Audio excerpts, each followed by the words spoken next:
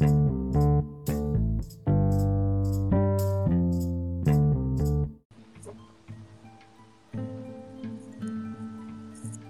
morning, good afternoon, good evening, mga kayakap. Welcome sa isa na namang episode ng Square Cut. Isang Mahigpit na Mahigpit yakap. na yakap. Happy Halloween, mga kayakap! Uy! Hi, I'm your girl, Vika. Ano ba? Okay na? Hi, this is your caller, Maido. Siyempre, ako si M3, si Mike. At kami ang bubuo ng trio ngayon sa isang very special Halloween episode ng Square Cut. Yan. So, kumusta naman kayo, mga kayakap? Mix, kamusta? Fine, thank you. How about you? Short and simple. Mike, I'm feeling better wow. Feeling better every day. every day. Yan, And very- thank you nga pala sa mga good comments nyo sa first yes. episode. Alam nyo na, you know who you are. Yes. Thank you, guys. Dami at Love nababasang you. good comments. See you soon. Para sa mga napakinggan ng aming first episode, thank you so much for your support. Sa mga nagbigay din sa amin ng mga comments, feedbacks, and suggestions, very open naman kami dyan kasi there's always room for improvement. At isa sa mga comments or suggestions na natanggap namin is kung open daw ba yung team or open daw ba yung podcast na magkaroon ng guest. Siyempre, bakit hindi? So for tonight, kung anong oras ka man nakikinig dito sa Halloween special ng Square Cut, meron tayong very special guest. Isang personal friend, very close dito sa Square Cut team. Please welcome the lovely, the beautiful Miss Hyacinth. Hi mga kayakap, I'm Saya Carter. Ang bango. Grabe. Ang bango naman. Grabe. Grabe, sobrang natouch ako at naging guest ako Ako pa talaga yung napili nyo. Parang ang bango ng hiningan. Oo. Parang good Ang breath, bango ng no? hininga. Napakabango ng Nag-toothbrush pangalan. ako, Parang nag-toothbrush ako. amoy hyacinth. Oo. Ay, True. salamat. Yan. So, Miss Hyacinth, ako, good evening or kung anong oras man nakikinig, baka may gusto kang batiin and welcome to the show. Sige, please, the stage, the floor is yours. Yung gusto kong batiin yung mga friends natin and yung iba kalimutan na natin. Ay! Wag nang batiin yung mga hindi dapat batiin.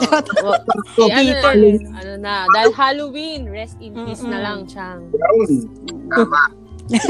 Rest in peace na nga. Ibaon na lang natin. Yes. Sa limot. Experience to sa ghosting, hindi maganda. Kung Ano bang topic? Ghosting? Well, medyo malapit. Medyo malapit. Pero wag nating ipasok yan dahil ang topic natin for this episode ay may kinalaman sa Halloween. Nabalitaan nyo na ba yung parang sinasabi nilang sikat na mga urban legends? Wow. Urban legends. Marami Sikat yan. yan. Marami yan. Mga kabataan natin na kapag daw naliligaw, babalik na rin daw yung damit, automatic daw, pakikita mo na kung saan ka pupunta. Yung mga ganung urban legends, True. dadaan ka or makikiihi ka kung sa mga madamong lugar o sa mga puno. Tabi-tabi po. So, yan yung ilan lang sa mga sikat na urban legends dito sa Pilipinas. Ngayon, i-breakdown natin siya. Here are the top 10 Filipino urban legends na talagang sikat na sikat from the 90s until now, pinag-uusapan pa din, di ba? Sure ka? Sure ka ba dyan? 2020 na. Pero yun nga, Sure ka ba dyan? Nasikat na sikat. actually off-air, habang nag-uusap-usap tayo, di ba, nabanggit din sa atin ni Haya na 2020 na parang hindi na rin masyadong uso or in itong mga sinasabing urban legend na to. Ba't mo naman nasabi yun, Haya? Okay. Sinabi ko ba na joke That's lang. it for the Kasi episode syempre, today. di ba, parang hindi na pinapaniwalaan yung mga ganyang stories. Alam mo naman mga millennials. Bagay. Parang, di ba, mas more on ano na sila. Love life. Lahat. Yan, dyan sila masyadong makaka-relate.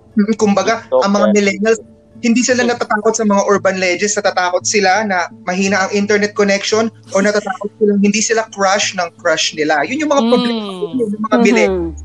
Pero since Halloween nga, kumbaga we're at November na tayo magandang mag-bring back tayo ng memories na mga kinatatakutan natin or mga panakot sa atin ng mga parents, mga pinsan natin during our 90s era.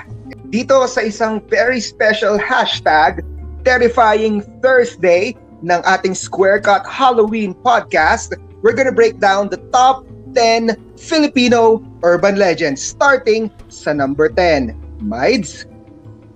So, number 10, Bato Bridge.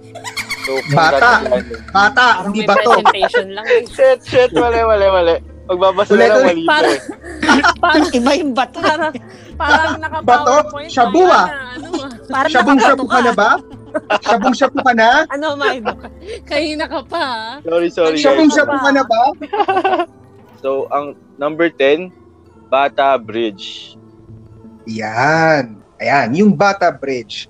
Para lang sa isang brief background sa mga listeners natin, it has been said na during the 80s or the 90s, yung mga infrastructures, kumbaga parang pampatatag daw nung foundation nila, is nag-o-offer daw sila or meron daw silang kinukuhang mga or pwedeng isa or pwedeng marami na mga bata.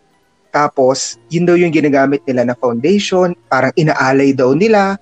Meron pa daw yung iba kung ano yung ginagawa dun sa mga bata para pampatibay nung infrastructure na yon. Kaya kung Ang sabi yung dugo. Ang sabi yung dugo, minimix dun sa semento. Hinahalo sa semento yung dugo ng bata. So yun pala yun. Tapos yun yung ginagamit as foundation ng bridge. Kumbaga parang ang urban legend nga daw doon, pampatatag daw yun nung foundation ng isang infrastructure. Kaya kung mapapansin nyo, bakit every time na merong mga buildings or yung mga kadalasan to, ewan ko, nakwento lang sa akin, kadalasan daw to nangyayari sa mga Bridges. Oo. Tapos sabi nila, yung San Juanico Bridge, yun nga, yun daw yung parang infamous na ginamitan ng gano'n. Oo. Na hinaluan ng dugo ng bata. Tapos sabi, mostly daw ng ghost sa mga bridge is bata. Kaya nga, ewan ko, parang napansin ko nga lagi may bata pag may mga ghost sightings. Actually, hindi lang sa bridge yan pati din sa mga buildings Di ba? Lagi may mga bata. Sa mga post siguro ng mga buildings, no? Mm-hmm. Tapos sabi din is, ano ba yun? Nakalimutan ko tuloy. Ang naalala ko is, parang, Kaya mo yan. Sige, Mides. Andito kami. Susuportahan ka namin. Wala yung, maraming street children daw yung nawala nung ginagawa yung parang most likely daw ng victims ng ganito is mga street children since wala naman nagbabantay sa kanila. Nanakaw daw ibang bata, tapos yun, inaalay. At saka 'di ba pagka yung 'di ba yung pag matatanda tapos yung pag pinapatulog sa hapon yung mga bata sinasabi, "Huwag kang lalabas baka mamaya kunin ka." Kunin ka kaya alay ka sa tulay. Yan yung mga sabi-sabi. Actually, nung nabanggit mo tungkol sa mga bata nag-text nga ngayon yung Bantay Bata. Gusto ko din lang interviewin. Baka may idea ka daw kung saan napunta. Baka lang daw may alam ka. Na-concern sila Nag-concern lang daw sila baka daw may idea ka. So, kasi alam mo Alam mo kung saan napupunta Charot. Sabi-sabi lang naman yun. Diba? May kasabihan nga tayo, diba? Ang maniwala sa sabi-sabi. Oo. Wala naman tayong evidence talaga na talagang nangyayari yun That's why tinawag nga talaga siyang urban legend. At sabi nga natin sa disclaimer natin, hindi tayo nakagraduate. Kaya kami lang to. Huwag tayo Huwag niyo paniwala kaming i-bash. Ikaw ba, Haya? Nakagraduate ka ba? Hindi din. Wala kang graduate dito. Wala. Hindi po kami scientist. Hindi rin po kami disclaimer. So kung ba isang short disclaimer, yung mga sinasabi po namin dito is for the purpose of entertainment dahil tatandaan, hindi kami graduate. Okay. So, punta tayo sa top 9 of the Filipino urban legend. Mix? For the top, oh my God, wait lang. Nawala eh. Oh my God. My family. For the My top family. 9. For the top 9 on the list. Manila City Hall casket. Nako. Ayan. Hall casket. Yes. Mike, amoy dito. Huwag masyadong malapit. Pag natawa, yung walang hininga. Good breath lang. So, going back tayo dun sa number 9, yun yung Manila City Hall casket. Anong urban legend ang bumabalot dito sa City Hall na to? Ewan sa'yo, ikaw nag-search yan. Ako, ang pagkakaalam ko, kasi yung shape nung Manila City Hall is casket nga. Ay. Oo, yung shape niya. Okay, number 8. Na-feature na siya before sa feeling ko magandang gabi. Parang yun nga, yung kanina dinidiscuss natin, parang pinakita yung blueprint nun eh. Talagang nakashape siya ng casket. Oh. Oo. And then, sabi nyo nga kanina, maraming ghost employee. Naku po. Ay, Haya, maraming salamat sa pagsali sa show namin, ha. Anyway, thank you so much. Baka matanggal tayo. Ghost employee dito eh. Ulit, okay, burahin mo yon, wag mo sabihin yon. Yorme, hindi po totoo yun, Yorme. Wala pong katotohanan. Sorry po, Yorme. Hindi po kami nakagraduate. Ginosting ang employee. Ayan, Yorme. Grabe naman kayo. Grabe yung revelation. Taga-Cavite po siya, wala siyang alam. Taga-Cavite po. Kabitenya po. Kabitenya. Mababan siya sa Manila. Kabitenya po. Kay ano po siya? Kay Larnie? Ano yan? Lani. Misa Lucha. Arnie. Lani, Misalucha po siya. Okay, moving on. Yun nga. Nasagot na yung number 9, di ba? Nasagutan. Yun na yun. Manila City Hall, casket, Hugis casket, tapos na. Okay. So, hindi, sabi nga, di ba, Hugis casket siya. So parang, yun nga, na-attract daw niya yung mga negative spirits. So, dahil nga Hugis casket siya. Oo. Dahil dun sa hugis ng City Hall, maraming bukod sa maraming ghost employees. Hindi po kami sure na may mga ghost employees po talaga. Okay. Marami nga daw talagang ghost na nagpaparamdam dun sa City Hall since luma na nga siya. Tapos yung ibang mga lugar pa dun sa loob is parang may mga madidilim na side, di ba? Yung mga corner.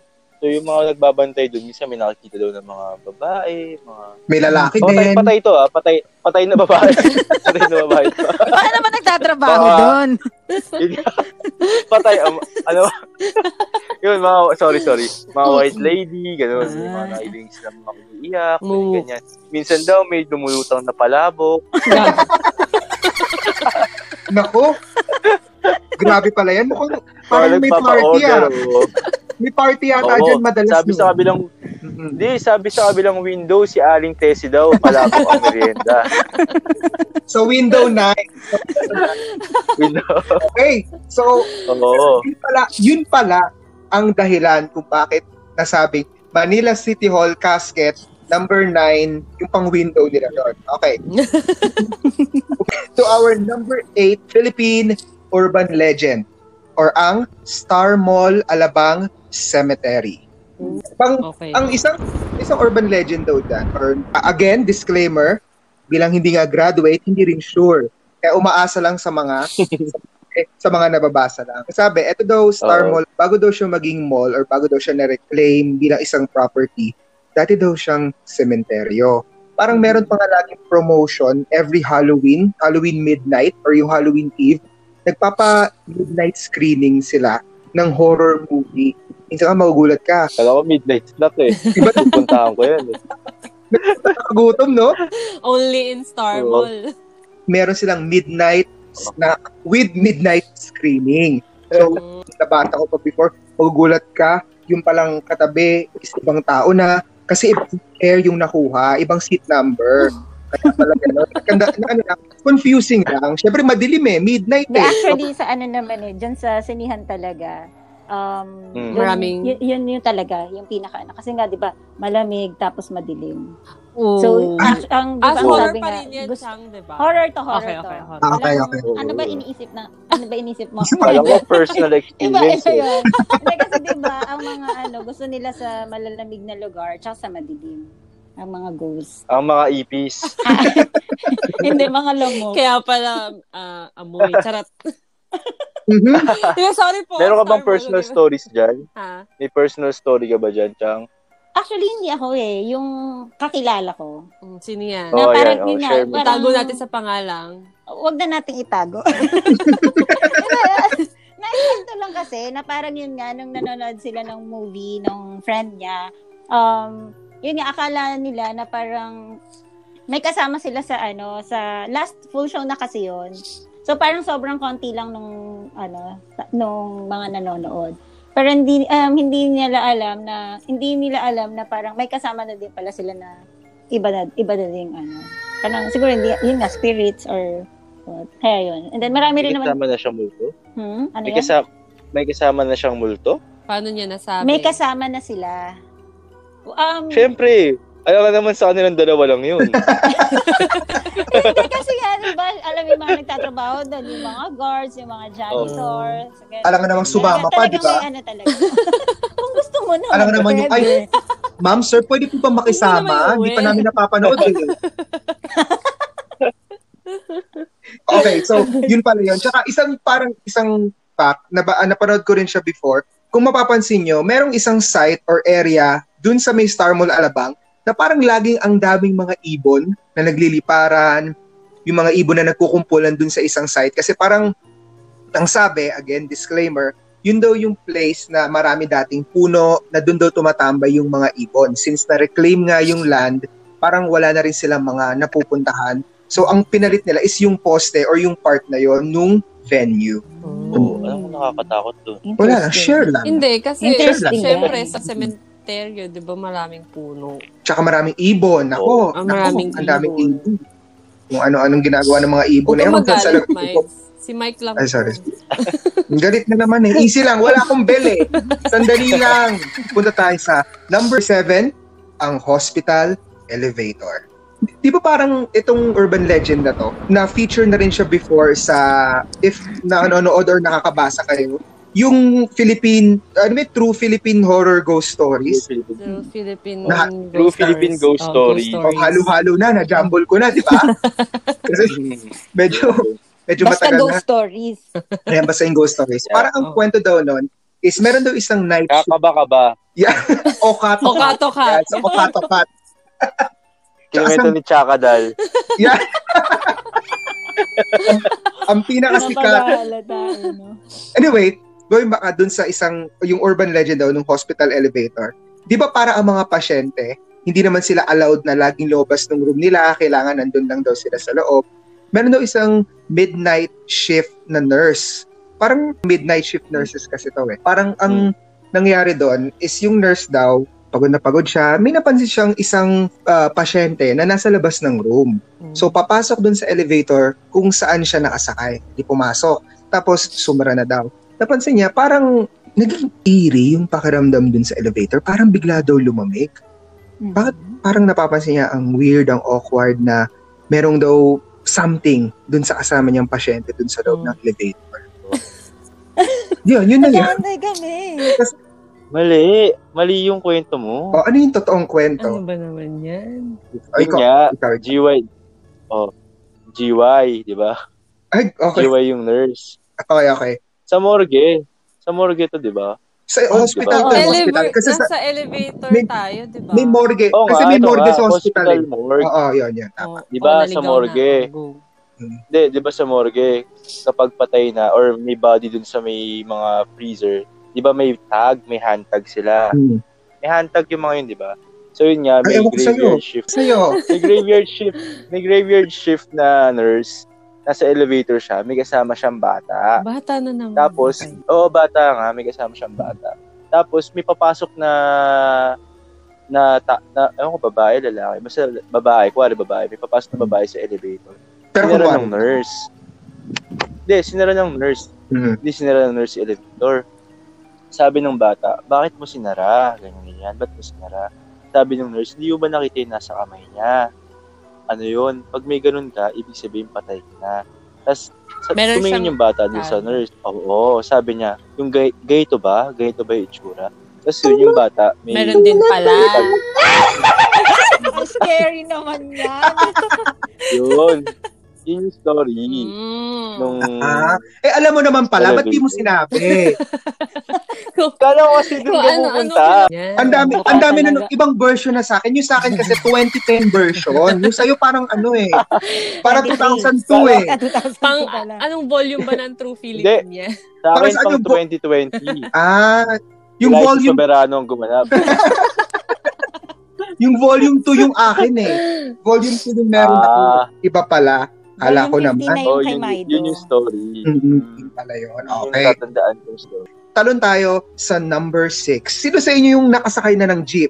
Siguro halos lahat naman. Diba? So, ang top 6 Filipino urban legend or ang Midnight Jeepney Ride.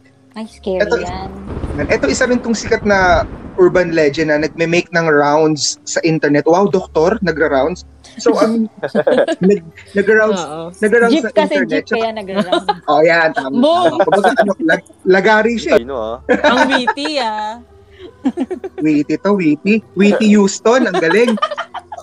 Okay, so, yun nga, yung number 6 or the Midnight Jeepney Ride. Napasa ko rin to before. Ang kwento doon ito is, merong isang babae galing from work, so sumakay siya ng jeep, dun sa usual na stop niya, kung saan siya bumababa. Sinabi niya dun sa driver na, Manong, para. Pero napapansin niya, yung driver, tumitingin dun sa salamin niya, tapos sinisilip siya na deadma lang, tuloy-tuloy pa rin na medyo kinabahan na siya. Siyempre, usually ang instinct mo, bakit hindi ako binababa neto? Sa iisipin niya, parang naisipan niya ring tumalon na para lang makasurvive until na dumaan yung driver sa isang maliwanag na lugar, dun siya hininto. Nagtaka yung babae, sabi niya, Manong, bakit niyo ako nilayo o nilagpas dun sa stop ko? Sabi naman sa kanya, pagka uwi mo, tanggalin mo lahat ng damit mo at sunugin mo. Kaya kita nilagpas dun sa usual mong binababaan kasi all throughout the journey, wala kang ulo. Nakatakot naman. Walang ano? Hoy, wala ng ulo. Wholesome, guys. Wholesome. Di ba pagbabado ng babae, nag-text daw yung Grab. Girl, wala kang ulo. Girl, please burn your clothes. English na pala. English na pala. Grabe, gano'n na pala yun. Kumbaga na-revise lang. Burn your clothes. From Jeep to Grab. Kasi nga, virtual na lahat no? Digital na So, iba na. Hindi na sinabi personally. Tapos, ini-screenshot sa kanya yung itsura ng ulo niya. Nakakatakot, di ba? Nakakatakot na. Oh my God. Sinend. Sabi kasi ng babae, proof. Ayun, sinend. Proof, kuya. Wala talagang ulo. Sumagot pa. Nag-send pa ng proof screenshot. Pero yun yung isa sa yun yung version nung 2004 nung number 6 Filipino urban legend, the Midnight Jeepney Ride. So, to number 5. Number 5. Next. Number 5, the peephole. Ay, Ako, yan. Right. Anong hole yan? Anong hole? Take it away. Peephole. Hole. Peephole ba? Hole na yan. The hole. Hole na yan, hindi na hole. Ayan. Anong sa version? urban legend Ano yan? Version mo, Mike? 2020 o 2002? 2020 yata to. Yung Oo, totoo. 2020 ba? May Sigurado Okay, ka ha? Kasi may... Catherine sige. Bernardo Sige, Catherine sige. Bernardo yung gumanap. Siya yung gumanap? Oo, Siya yung gumanap? Oo. Siya yung gumanap nito eh. Tapos, yung gumanap na, yung nasa other side. Melay. Si Melay. 2019 yan. Bakit? Melay, Ano hindi na pa nag-horror si Melay. Paano mo nalaman 2019? Aya, may version ka ba? Oh. Kasi yung gumanap na 2020, si Tekla. Sandali lang. Parang ang hirap mag-comment. Sandali lang. Wala. Aya, parang alam ko kung bakit pula yung mata. Nung nakita ni Tekla. Sandali lang. Natalsikan. Teka Feeling ko lang. natalsikan. Kaya namula yung mata. Easy lang po. Easy lang. At yung kwento, actually, parang nag-aaral pa ako, high school pa ako nito. Hindi 2020 yan. 1982. Mga baby pa siguro kami niyan. 2020. Di na Bonnie B pa yan. Di na Bonnie B. So, di ba? Hindi nga nakatapos eh. So, nito lang ako Ayan. Kakagraduate na. Di nga nakagraduate. Diba? Ulit. Walang nakagraduate. Walang nakagraduate dito. Wala. Wala. Chismis lang to, chismis. So, ito na, chismis. So, ito nga. Ang kwento kasi, merong isang babae na parang magbo-board siya. So, sa isang boarding house. So, ito na, merong, ang sabi nung landlady, na parang, they can use parang yung facility except dun sa isang room. Parang wag nilang gagalawin, wag nilang bubuksan. Ngayon, parang itong si ate girl, nakakarinig ng something sa other room. So, parang ilang days or parang ilang nights na rin siyang parang di nakakatulog kasi nga merong ingay na naririnig dun sa sa other room. And then out of curiosity ni ate girl, sinilip niya dun sa may parang doorknob ba yun? Ay, sa doorknob sinilip? Keyhole. Oh, di ba pa? Keyhole. Sorry. Thank you for correcting. Di nakagraduate eh. Grabe naman. Feeling ko kaya namula yung mata sa sinilip yung doorknob eh. Bumangga yung mata. At sakit nun. Go. Yan nga. So, sinilip niya no dun sa keyhole. Yan. And then wala siya iba nakita kundi all red lang, all red. And then then kinabukasan nagtanong siya kay landlady na parang ano ba talagang meron doon sa room na yon. Kasi nga parang may ingay tapos parang nakita niya lang daw is wala. And then siguro naano na rin si landlady, parang kinuwento niya na rin kung ano nangyari. Na meron nga nagpakamatay doon. And then yung nakita niya yung nasilip niya is parang eye to eye sila. Ay. Parang nagpakamatay yung sa kabila by hanging hanging. Nagpakamatay yun. Ano yung Tagalog ng hanging? Oo. Ano yung Tagalog? Air. Nagbigte. Sorry. Oo nga naman. Hangin, air. Nagbigte. Hininga, air. Gano'n. Kaya yung mata niya, result ng pagbibigti niya, yung mata niya namula. Di ba parang luluwa? Luluwa na mamumula. So yun. Ano yung version ni Tekla naman, Haya? Ba't ganun? Oo. Alam ko ang sabi ng landlady. Teka lang. Sabi ng landlady, ayaw daw pagbigyan. Next please. Kaya ginawa ni Tekla, naglaro siya mag-isa. Tumalsik. Ba't namula yung mata? Tumalsik eh. Tumalsik. Yun pa. Teka lang. So, ayan na ng pompo. Yan na. Wait lang. Feeling ko, ginagawang katatawanan to ni Maido kasi alam ko matatakontin to si Maido. Ay, oo. Paano nyo na-convince yan na maging topic tong horror? Actually, wala naman akong magagawa. Wala siyang choice. Maido, gusto mo yan. Kung hindi nyo may tatanong, nakapag-travel pa kami before and nung nag-travel kami, si Mites, talagang kinikwentuhan siya ng mga horror stories. Kulang na lang umuwi ho ng Pilipinas.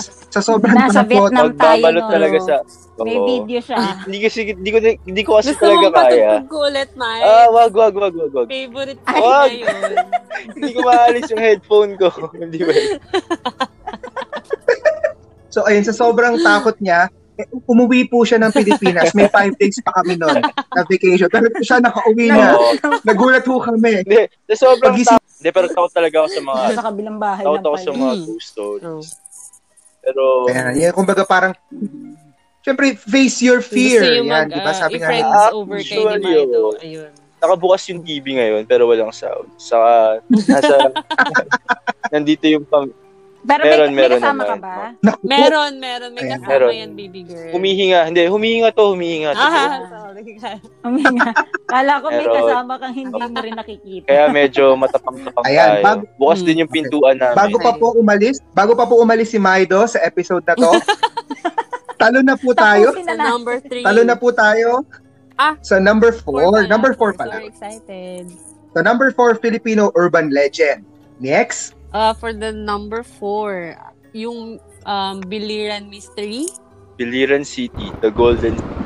Yeah. Biliran City. City of Stars. Ay, Quezon City pala yun. Hindi. Sorry. City. Biliran City. Hindi, may tawag dyan. The City of Stars. Star City. Yan. Anong tawag dyan? Biliran. Ang ganda ng kwento. Ikaw na. Total, nandiyan ka na. Ikaw na kasi nakarating ka sa Biliran City.